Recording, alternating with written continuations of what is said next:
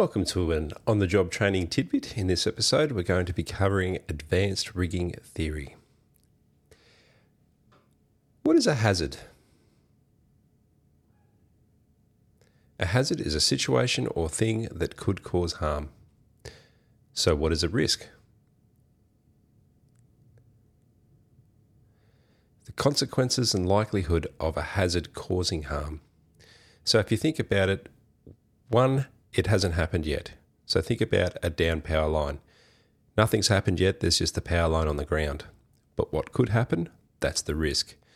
The risks are electrocution, damage to plant, humans or livestock, and things like that.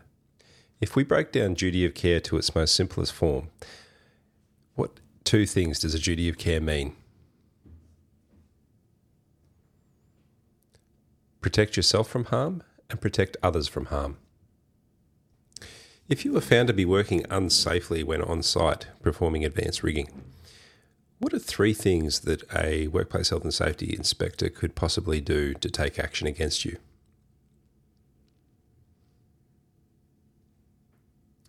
Suspend your license, cancel your license, or order reassessment or retraining.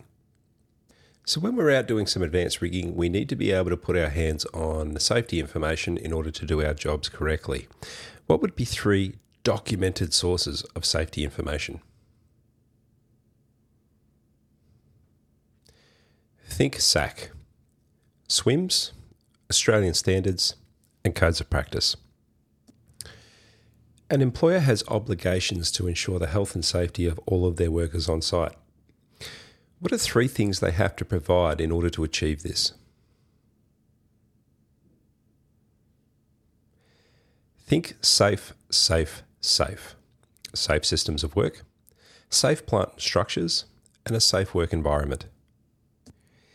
So if an employer asks you to undertake an unfamiliar task or an unfamiliar site, how can they ensure your safety? What couple of things that they can provide you with? Think SIT, supervision, instruction, and training. Once we've covered off all of the planning for our hazards and controls, what would be some things that aren't hazards and controls that we need to consider when planning on installing a flying fox?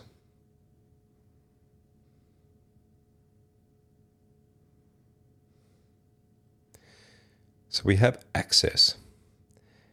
Access, communication, capacity, equipment, site specifics, and SWMS. Part of advanced rigging tasks might be working around power lines. In Queensland, what are the minimum safe work distances for access around power lines? So we have up to 132 kilovolt, 3 metres, between 132 and 220, 4.5 metres, between 220 and 275 kilovolts, 5 metres, and anything above 275 kilovolts, 6 metres. So 3, 4.5, 5, and 6. If we need to work closer than those minimum safe distances, how can we achieve this? We either need to insulate, isolate, or employ qualified spotters. What would be some things that are used to warn us that there's power lines in the area? What are some visual things that we can look for? Tiger tails, marker balls, and flagging. All right, let's talk about some gin poles, derricks, and shear legs. What would be the maximum angle you can have a shear leg positioned from vertical? 15 degrees. How can we allow derricks to revolve? So how can we get them to slew? Fit a swivel to the masthead and attach stays to the swivel. Talking about stays, what's the minimum amount that we can use to support a guide derrick? 6.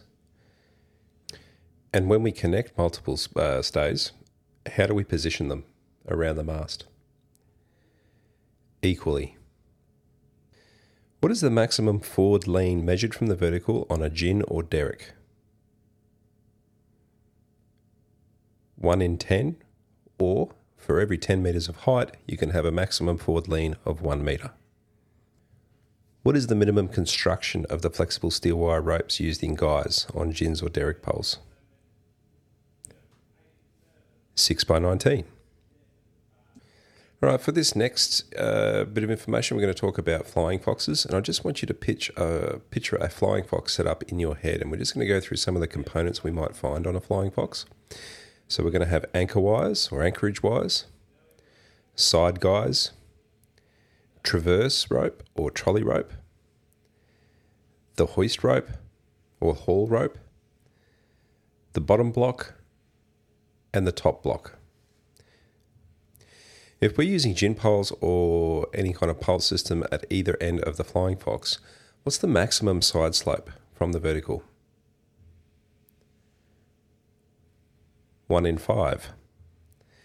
What's the ratio of the main tracking cable's working load limit? In other words, what's our safety factor for braking strength on the main cable? 1 in 6. All right, let's talk about span ropes.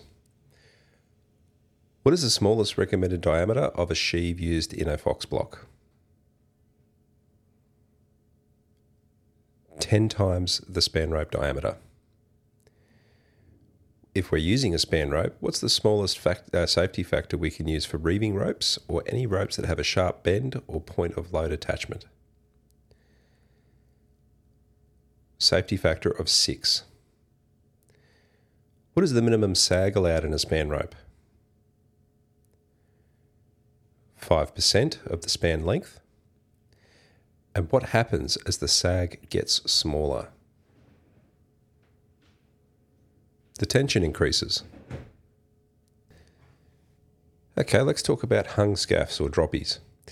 If we're using a wire rope or a chain to support a droppie, what is the rated safety factor for any chains or ropes used to support that drop scaffold? 6 times the rated capacity.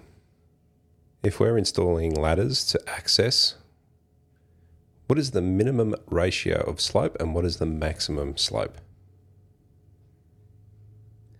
Minimum 4:1, maximum 6:1.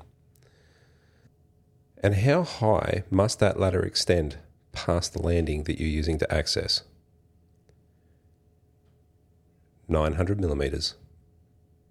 If we haven't yet finished the installation of a scaffold and we need to leave it overnight or unattended, what are some control measures we can put in place to make sure that we have no unauthorized access?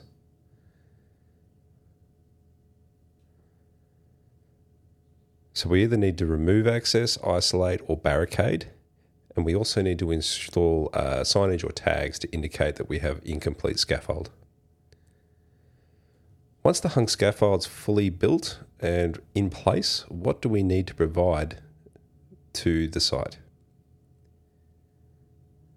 A handover certificate. And who is responsible for ensuring that that scaffolding is done compliantly and completing that handover certificate? A competent person. What would be considered suspended scaffolding?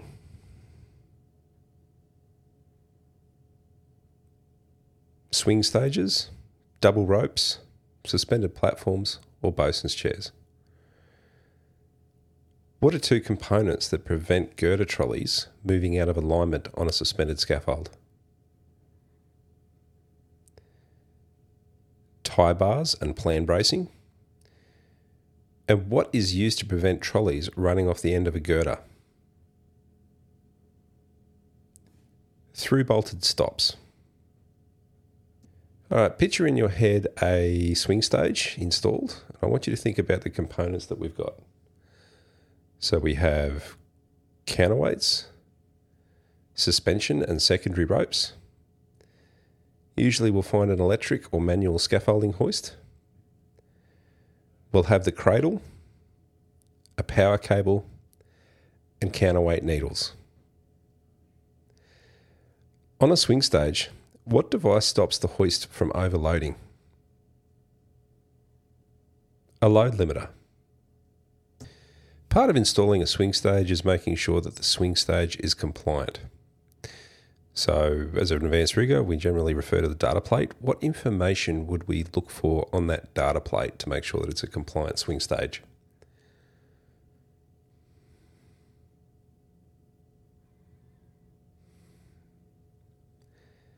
There are many things we can look at, but we should see information such as type, the model of the swing stage, its serial number, who the manufacturer was, a manufacturer's serial number, details of the wire rope that can be used in the swing stage, the rated capacity, any power requirements, and any instructions on the reeving. What is the allowable slope in swing stages? 3 degrees in all directions unless otherwise specifically designed by the manufacturer. If we ever need to change out a rope on a swing stage, why is it critical that we use the rope that is exactly the same construction and size? To avoid damaging the rope and to avoid damaging the sheaves. Why do we have a secondary rope on each needle? To make sure if there's a failure of the primary rope that everyone's going to remain safe. If we have to install stabilising sheaves above the platform, what is the minimum height of those sheaves? 2 metres. What are 2 methods we can use to secure the roof rig to a supporting structure for a suspended scaffold?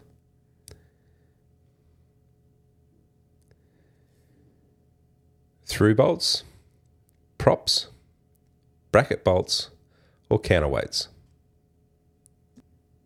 What can we use to counterweight a needle?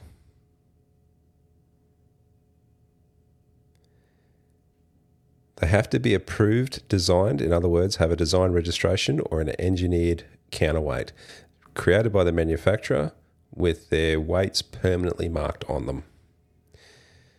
And how do the counterweights need to be fixed to the needle?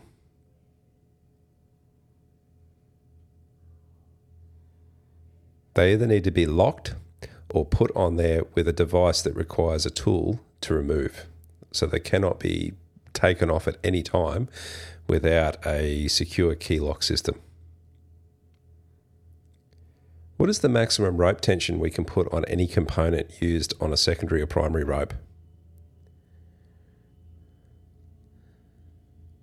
80%. So maximum rope tension has to be 80% of the working load limit. What's the maximum setting for our load limiting devices? 1.25 times the working load limit of the hoist.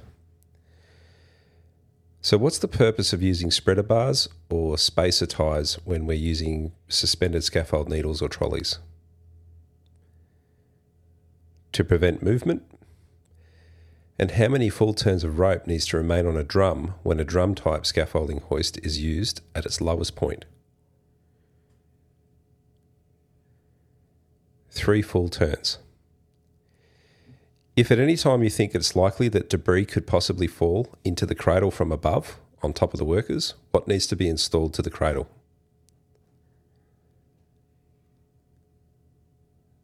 Suitable overhead protection. And if it's possible for anything to fall from the swing stage, what are 2 control measures we can put in place?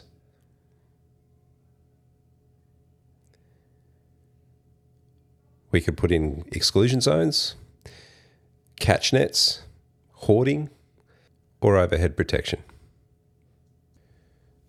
What are 2 things that we need to consider when using a fall arrest harness?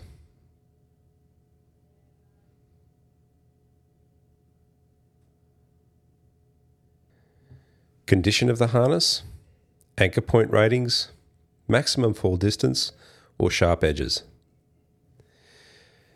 Who's able to assess intended loadings on structures for suspended scaffold? So who can sign off on the engineering for the installation of a swing stage? Qualified engineer. If at any time we use a sling that's choked to support a suspension rope, what's the maximum rope tension allowed then? 40% of the working load limit. And how can we prevent shackle pins from unwinding? We can either mouse them or use a locking device.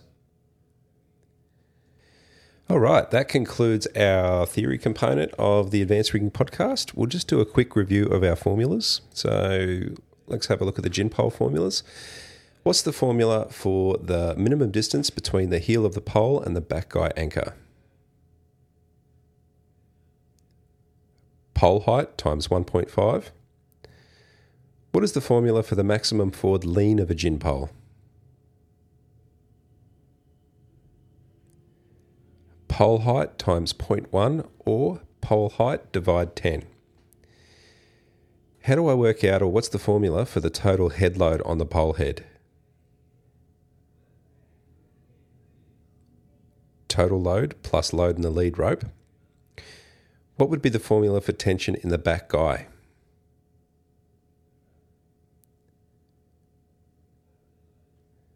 Total head load times the forward lean divided by the shortest radius.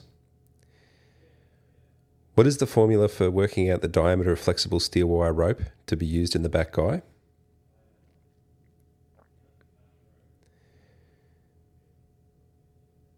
So diameter is equal to tension in the back guy divided by 8 square rooted. What about the compression formula for the compression load in the gin pole? Total head load times 1.125. Okay, let's talk span line calculations. What's the formula for minimum sag? Span times 0.05 or span divide 20. And then what's the formula for the tension?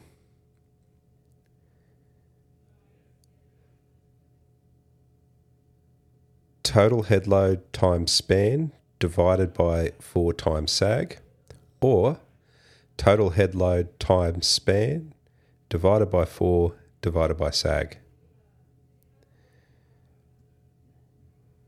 We'll talk now for the swing stage formulas. So what is the formula for maximum rope tension in a swing stage?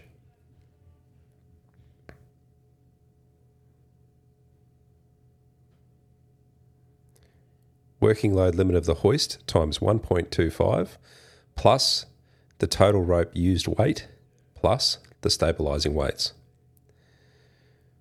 What is the formula for the number of counterweights required?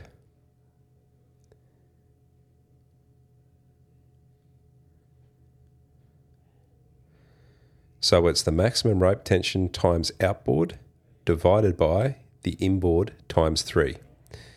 That will give you the total weight required, and then you divide that number by the weight of a single counterweight to determine the number of counterweights required.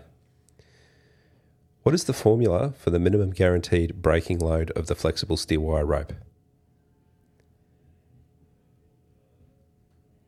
Working load limit of the hoist times 10. All right, that concludes our Advanced Rigging podcast. Thank you for listening. If you're not quite there yet where you can answer as quick as I'm asking the questions, just keep listening over and over again. And I hope this helps out with your studies. Anyways, catch you later.